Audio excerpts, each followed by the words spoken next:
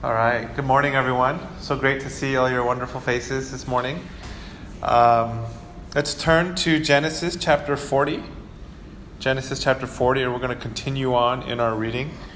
I'm going to read the whole chapter today because it's not as crazy as chapter 39 or 38 the other day. And I'm going to shorten my teaching a little bit so that we can have more time to pray together. So I've asked my wife to keep me accountable. Okay? So let's start with Genesis 40, chapter 1, or verse 1. Then it came about after these things, the cupbearer and the baker for the king of Egypt offended their lord, the king of Egypt. Pharaoh was furious with his two officials, the chief cupbearer and the chief baker. So he put them in confinement in the house of the captain of the bodyguard in the jail, the same place where Joseph was in prison. The captain of the bodyguard put Joseph in charge of them, and he took care of them, and they were in confinement for some time. Then the cupbearer and the baker for the king of Egypt, who were confined in jail, both had a dream the same night, each man with his own dream, and each dream with its own interpretation. When Joseph came to them in the morning and observed them, behold, they were dejected. He asked Pharaoh's officials who were with him in confinement in his master's house, "Why are your faces so sad today?"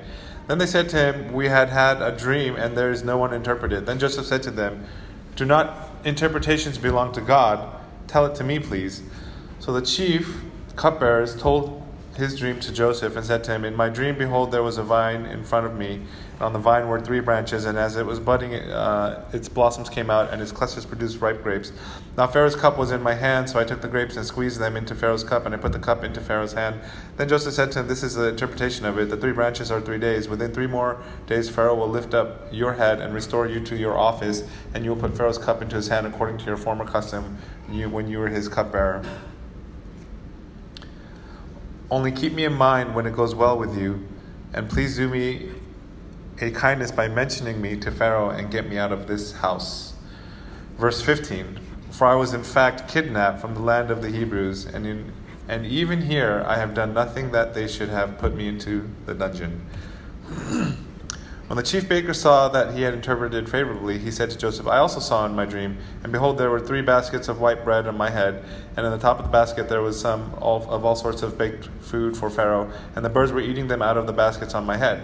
Then Joseph answered and said, "This is its interpretation. The 3 baskets are 3 days. Within 3 more days, Pharaoh will lift up your head from you and will hang you on a tree, and the birds will eat your flesh off you." Thus it came about on the 3rd day, which was Pharaoh's birthday, that he made a feast for all his servants, and he lifted up the head of the chief cupbearer and the head of the chief baker among the servants. He restored the chief cupbearer to his office, and he put the cup into Pharaoh's hand. But he hanged the chief baker just as Joseph had interpreted to them. Yet the chief cupbearer did not remember Joseph, but forgot him. Amen. This is the word of the Lord.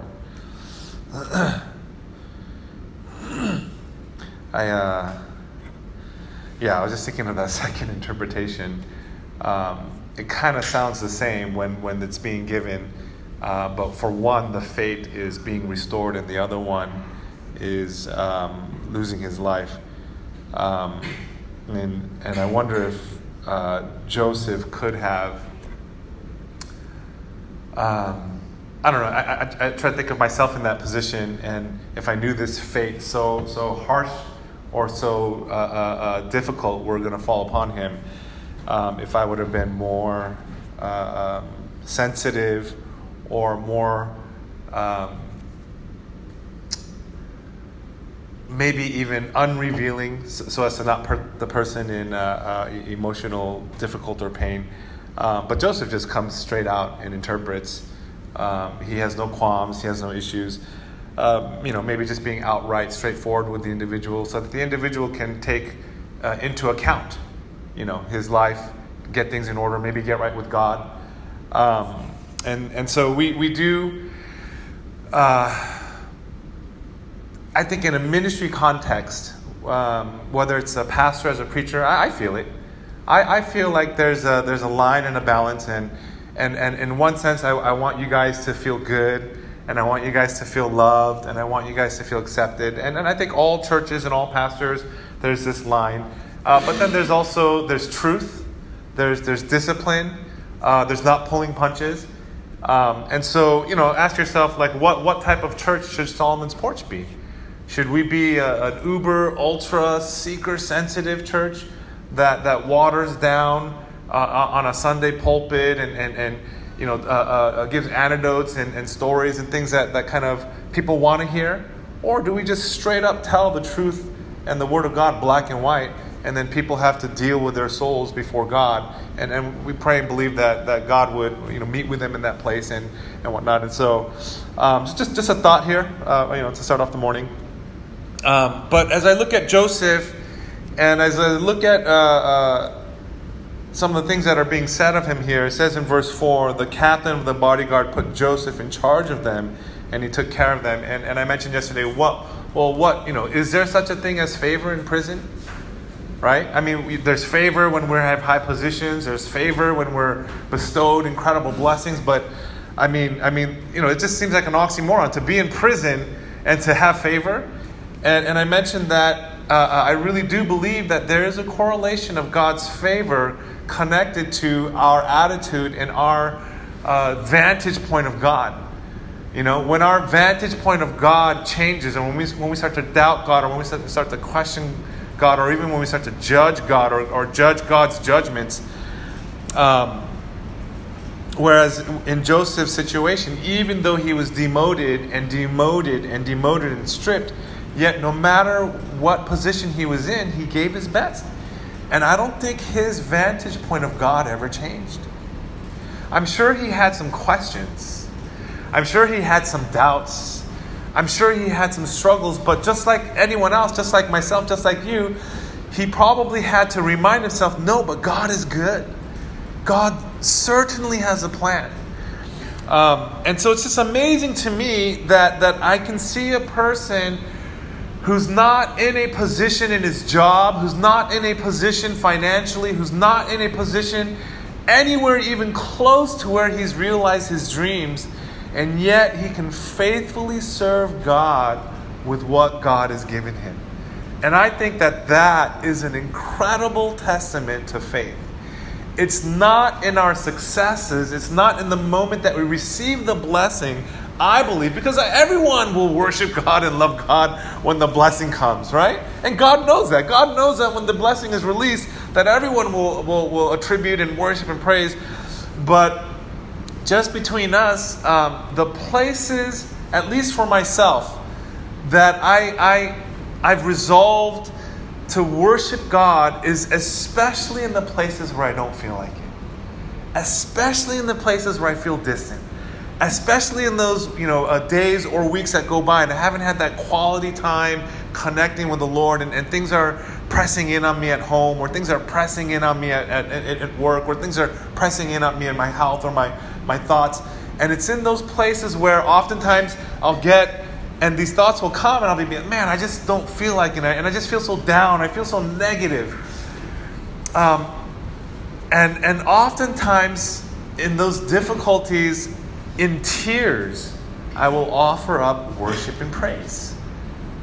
I mean, some of the most powerful moments I've had with God, I'm just telling you right now between us, and so that I can encourage you, are in those very places where I don't want to worship Him. I don't feel like worshiping Him. And yet I know how desperate I am without Him. And I just start singing worship, or I start praying worship. And I believe that it's in those times that God receives and offers up. I believe that's true faith and true worship. I've made this distinction that, this side of heaven, we know in part, we see in part, right? And everything requires faith. One day we will pass. One day we will be in heaven. One day we will be without sin. One day we will have perfect revelation and perfect understanding going forward in the present and in the past. Everything will come together. You guys watched that movie Frozen 2 yet? You guys remember Olaf's song? Right? Okay, just some parents, right? Yeah, everything will make sense when I get older, right? It's kids singing that when I get older, everything will make sense. Well, not really, right? And even as we're older, I can say to you, really, everything will make sense when we get to heaven. So we know that that's going to happen. We know not now, but there will be a time where everything makes sense, everything connects, everything in our past, both the brokenness and the good, will all come together. And then at that point, we'll be like, wow, God, you're amazing.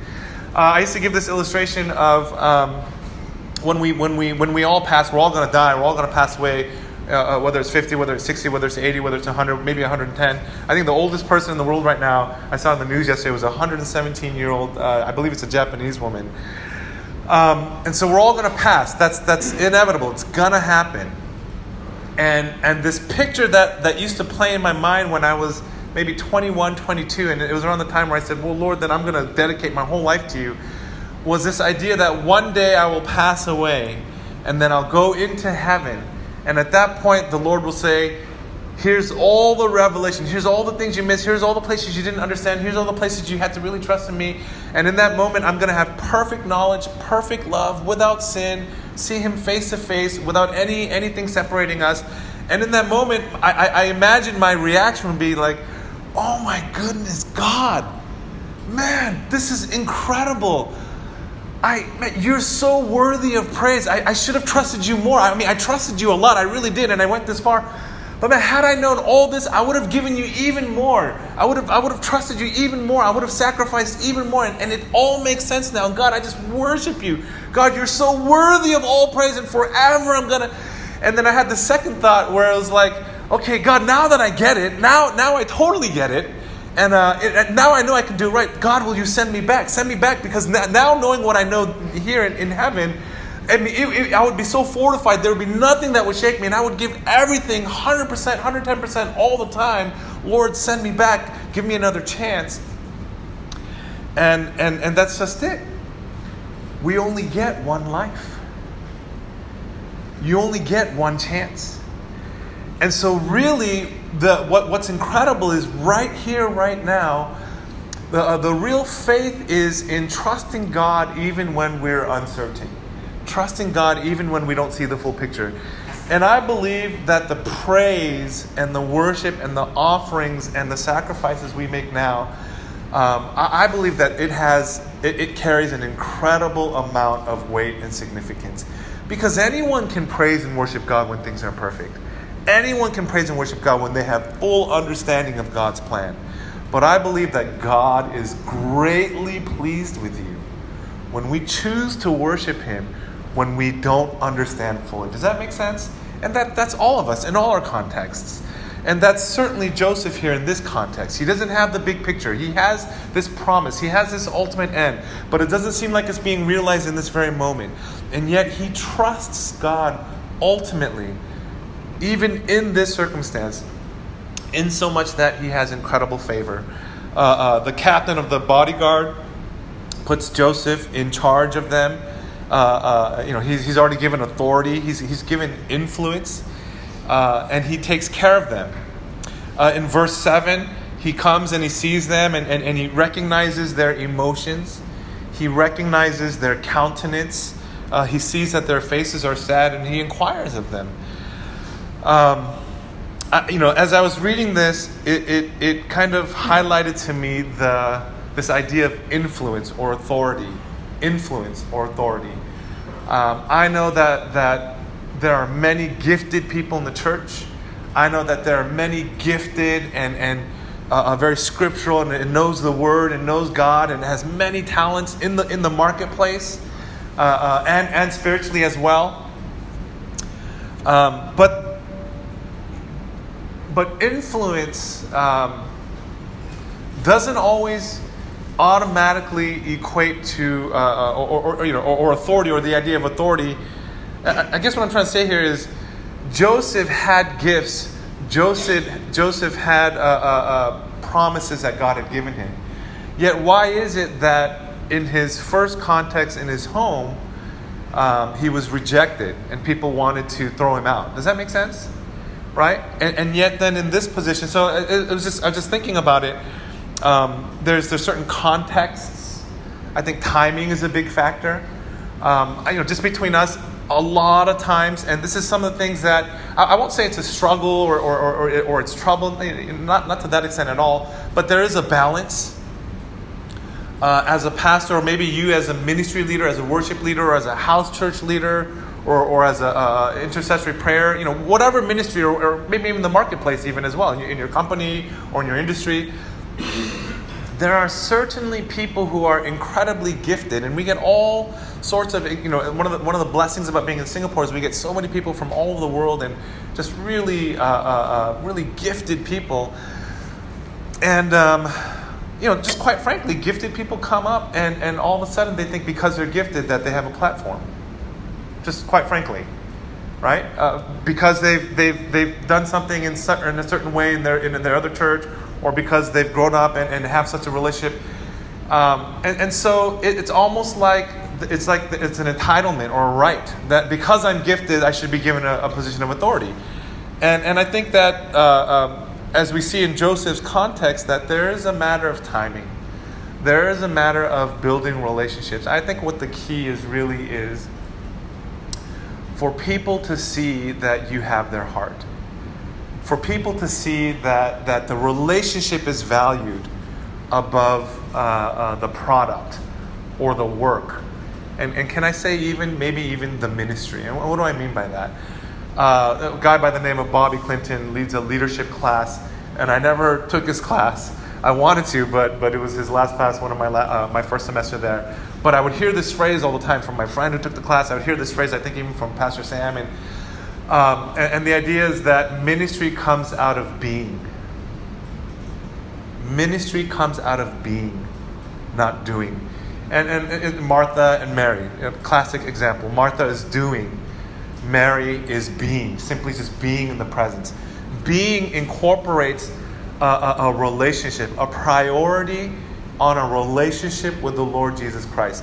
I don't know if you guys ever heard this. I may have asked this question, and he may have shared this, but Pastor Benjamin, I think some of the preaching team and things like that. By the way, we're going to have a preaching team developing in 2020, and we're going to do a bit more training and workshop and development, and so really excited for that. But he gives the example of studying the Bible and researching the Bible during the week so that he could prepare a sermon. And what he saw was that he was doing this simply to prepare a good sermon, and that he wasn't actually having a good, intimate relationship. It's like in marriage. We can get so busy functionally. There's 1,000,001 things to do to get through the day, to get things done. But you can be so distant emotionally.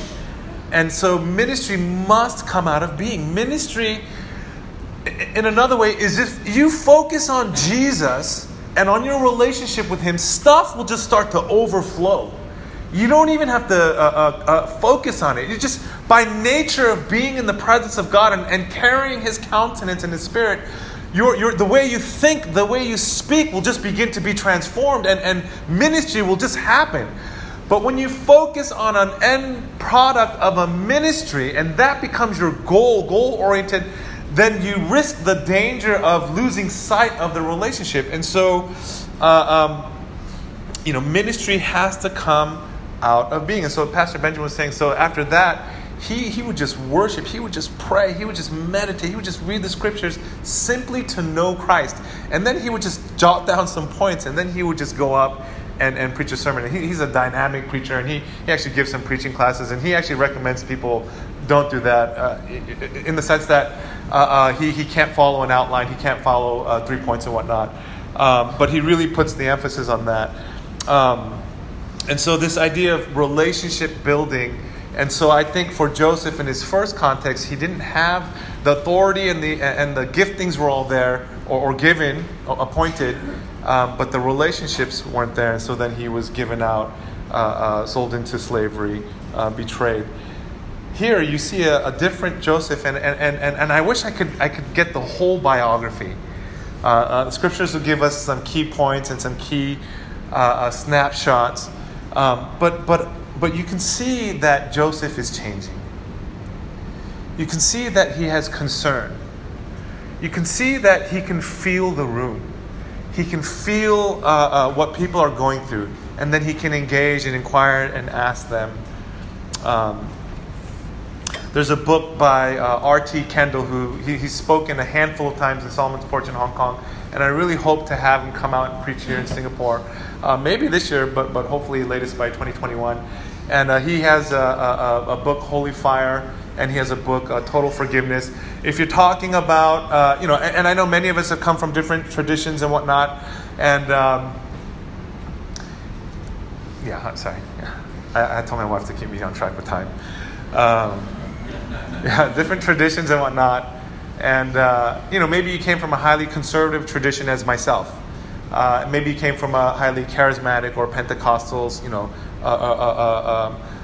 really spirit-filled church. And he says in his book, in A Holy Fire, that there's been a silent divorce. Many, many years ago, there's been a silent divorce, an unspoken divorce where one group went this way and went full-on Holy Spirit, extreme on the Holy Spirit, but lacked scriptures. And then the other side went full-on scriptures, 100%, but lacked the Holy Spirit. So there's been this kind of divide or separation in the church. And he basically is saying in the book that you need both. And basically, in his other book, Total Forgiveness, he talks about Joseph, and it's the opening chapter. It's the primary teaching, and he says that Joseph is slowly changing. That through the most difficult circumstances in his life, when it seems like God is far away and doing nothing, in fact, God is doing something. In fact, God is doing something. In those moments, here in this context, when it seems like circumstantially God is far away and it seems like not much is happening, the picture I get for Joseph and the picture I get for all of us here is that of a glacier. Have any of you guys ever seen a glacier? Right? I think they have some in Canada, right? They might have some in, I don't know where else. Okay, but definitely in Canada. I've seen one from far away in British Columbia. And when I saw a glacier, it's ice that moves, and glaciers will move out and then they'll recede, right? Depending on the season. You guys know, ice moves in, moves out, right? So it looks like snow has fallen and then the snow has melted, but it's not. It's one chunk of ice that moves forward and moves back, moves forward and moves back. But when you go to see it, it's actually not moving. It's just a clump of, like an ice cap that's just frozen on top, like in your freezer or something. That little chunk of ice is just sitting there. And it seems like nothing is happening. It seems like nothing is moving. But what's actually happening is on the surface, it's frozen. It seems like nothing's happening. But underneath, ice rivers or little pieces of ice are moving. And it's carving out. And some of the most incredible, in fact, my most favorite and beautiful place on the planet is a result of this slow-moving ice that seems like nothing is happening, that seems like nothing is moving, that nothing is changing. But over time, little by little, God is moving in these circumstances. And Yosemite National Park, I don't know if you guys have ever been there, but that whole Granite, El Capitan, and Half Moon, and the Yosemite Valley, all of that is a result of thousands and thousands of, or however many years ago, glaciers moving through and carving out, and it just creates something incredible and unforgettable. And I believe that no matter your circumstance, no matter how slow it seems like it's moving, that God is working in your life, that God is slowly chipping away, that God is changing and moving undercurrents in our lives. He's moving things. He's moving in our life, even if we don't see it. And Joseph is being transformed little by little. One of the things, and then I'll close here and I can continue on, that R.T. Kendall mentions in his book is that even though Joseph has incredible faith, even though Joseph in this difficult circumstance can still work faithfully unto God and trust, he's still holding on to bitterness. He's still holding on to hurt. And I think that there's always going to be that combination. Forgiveness, you forgive someone one time and for all, forever, right? When someone offends you or someone grieves you or someone hurts you, and usually it's people you care for more that can hurt you deeper. And you take that incredible step of faith supernaturally that you can't on your own But God, through His Son, resurrection, gives us hope to forgive. And we forgive someone.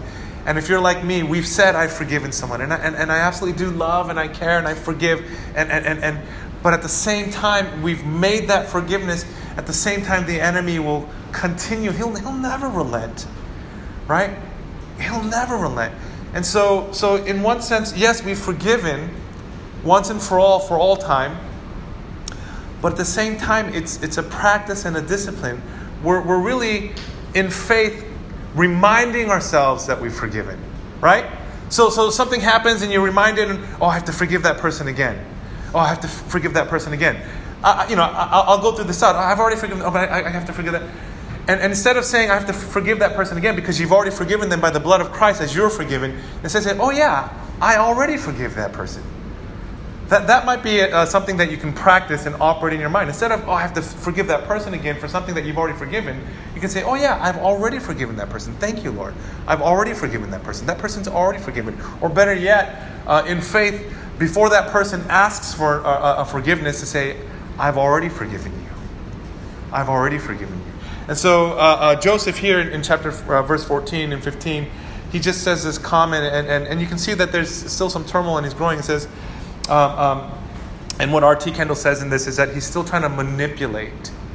He's still trying to control the situation and circumstance. He's still trying to control how people think of him. He's still trying to use his methods to get himself out of a situation. And so he tries to get the acquaintance and the favor of these two people who are in high positions and have direct face-to-face with the king.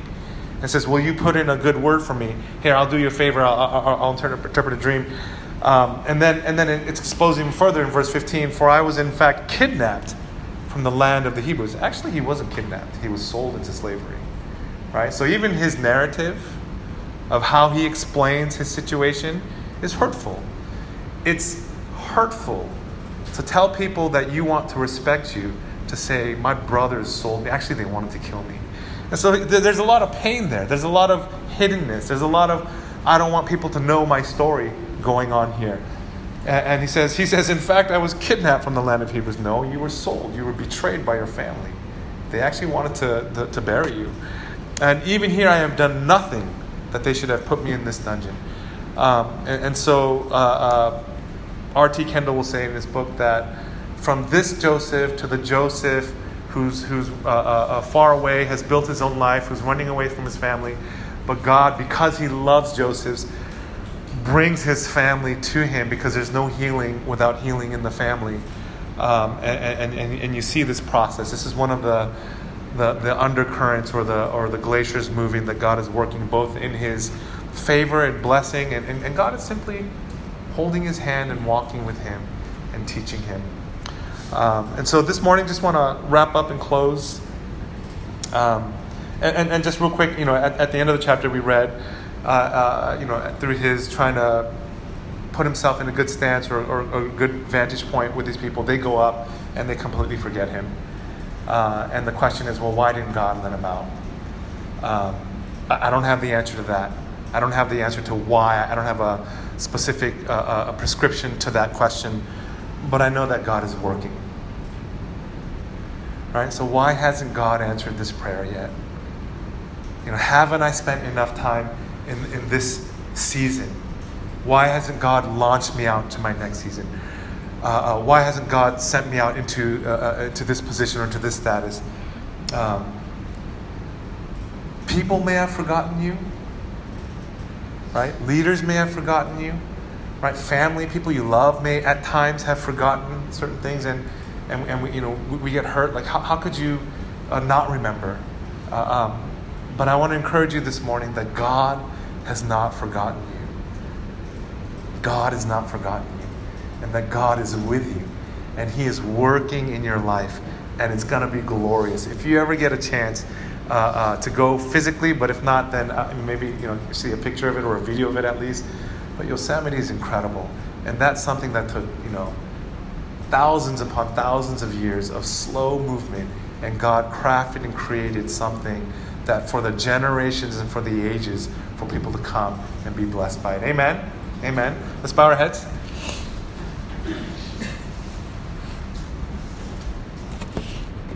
As the word worship team comes up, spend some time for a moment